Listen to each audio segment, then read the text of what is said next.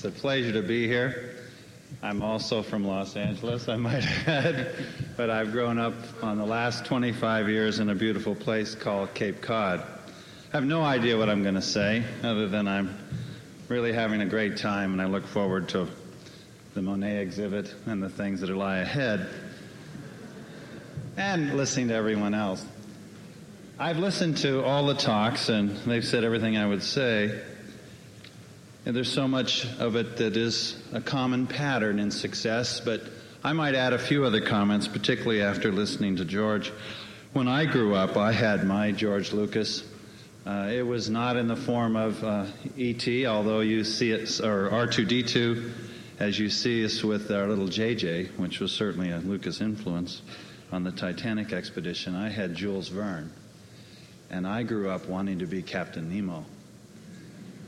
And I always wanted to be Captain Nemo, and I always wanted to be an explorer and go beneath the sea and see, and in the true spirit of Star Trek, to go where no one had ever gone before. And that's what's so neat about our planet, is most of it is still unexplored. I go beneath the sea every year for several months, and I look at things that no one has ever seen before, and it's really neat. And many times I have no idea what I'm going to find. Can you imagine exploring a mountain range off the Galapagos Islands and working on fresh lava flows in an area that looks as primeval as the surface of Mars, and turning the corner, and there are a cluster of worms 8 feet tall. I don't think Lucas could ever dream up worms that are 8 feet tall, that when you cut them, they bleed human-like blood, because they have a hemoglobin in their tissue. And they're the first major ecosystem on our planet that lives independent of the sun. We didn't think that was possible until we discovered these weird creatures who don't live off the sun's energy, but live off the very energy of the earth itself, living in total darkness, able to replicate the process of photosynthesis in the dark, chemically, through chemosynthesis. Wow, that was pretty neat. None of us ever thought that could go on.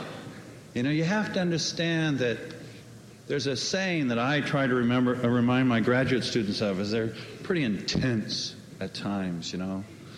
And I say, you know, it's by logic that you prove, but it's by intuition that you discover.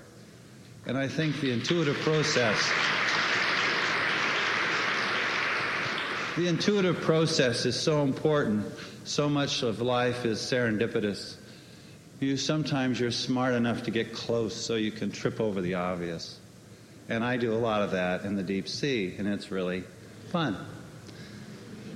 Another thing that I would just leave you with, I know we want to eat, and I want to answer your questions. Don't want to cut you off. But I think of life very much as an epic journey, and I think that what's so exciting about Star Wars and Indiana Jones and Voyage to the Center of the Earth and all the things that have affected us through time is the journey itself. I mean, if you've ever get a book called Power of Myth, read it. Bill Moyer's interview of Joseph Campbell before he died, and he said that life is the act of becoming, not arriving, the act of becoming. People climb mountains not for the view. They only stay up there a couple minutes. They climb the mountain for the act of climbing, the act of becoming. And I think the important thing is pick a big mountain.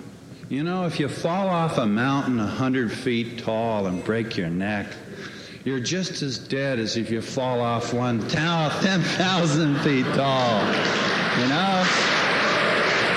I can rattle off so many things that were already said. Risk-taking. I wouldn't be here if I didn't take risks. Calculated risks, not dumb risks. Don't ever take a dumb risk, but take calculated risks and then go for it. It's just as hard to do a simple thing as it is to do a difficult thing. You get up in the morning, you go to bed at night, and it's what you do in between.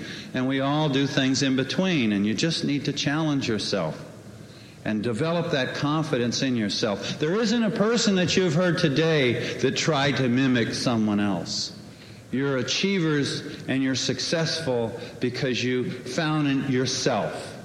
Anytime you replicate someone, the best you can be is second best.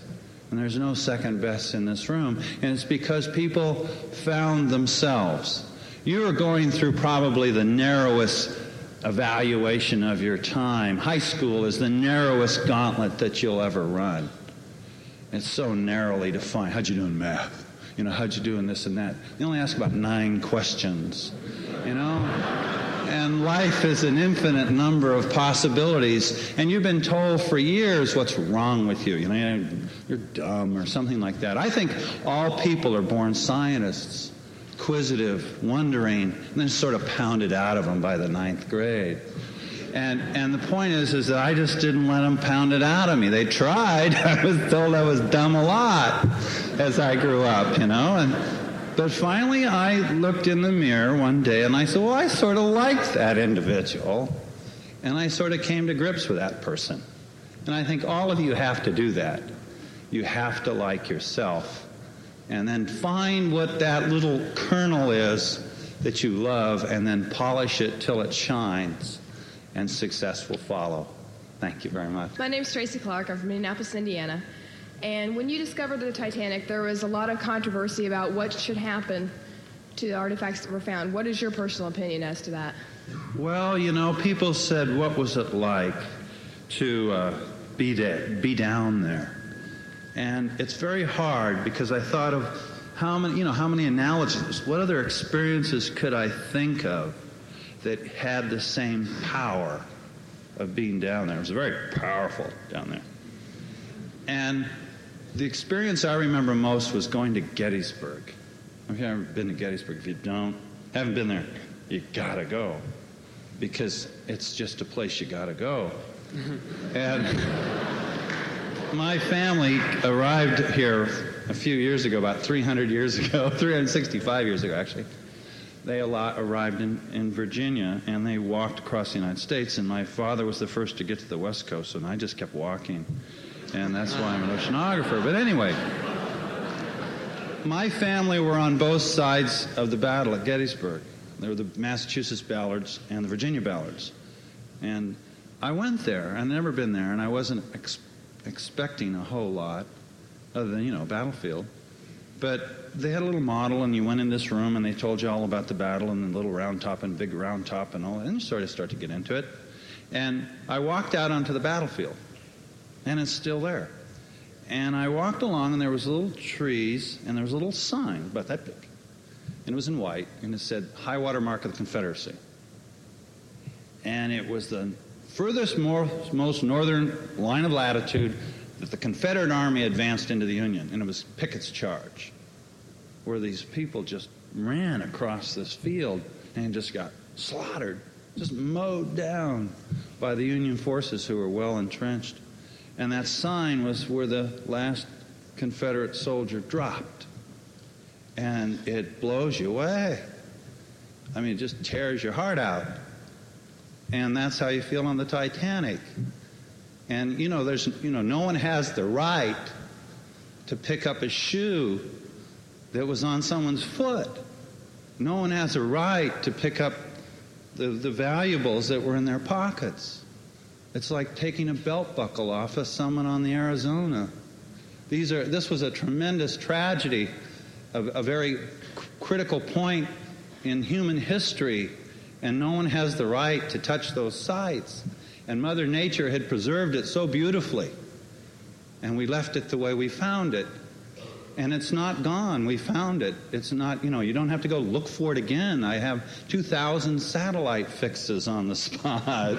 It's not going to go away.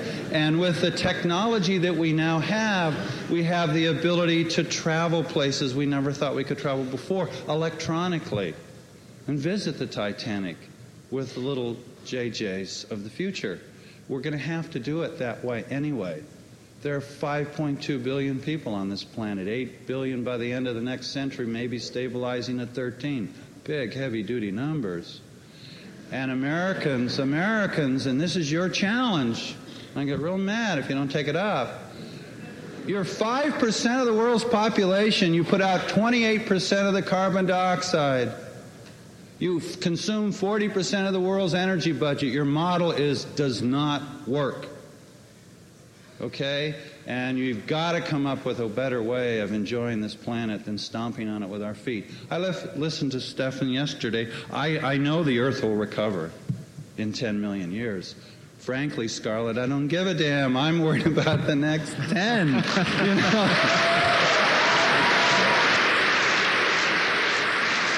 My grandmother told me one thing I'll always remember. She said, leave it better than you found it. Okay? Leave this planet better than you found it. And that's why I left it alone, because it couldn't have been better than the way I found it. Thank you.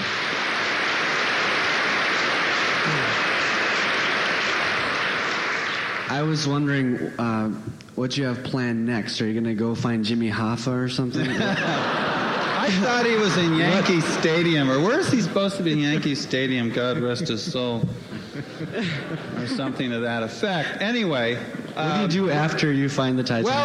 Well, life's a big adventure, and there's so much to do. We know more about the mountain ranges of Mars and the mountains beneath the sea, so there's plenty to do. Don't let the world tell you that the last frontier is space. It's this planet. And so much is to be done. My goal right now is to work with young people and show them that science is a great adventure. It is. See, I played college basketball. I wasn't so hot, but I played college basketball. Even if I was hot, I watched Larry Bird. What's Larry Bird's 30-something? He's, his basketball days are on the wane. You're only good for so many, years in a game like that, but you play science for life. You learn how to play that sport and get to play it till they put you in.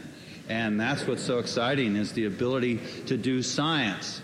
And the thing, we all dream, and we want to live our dreams, and the beauty of taking physics is then you dream possible dreams, because you're constrained by the laws of the universe. We all dream, just a lot of people come up with real weird ones that you can't physically do.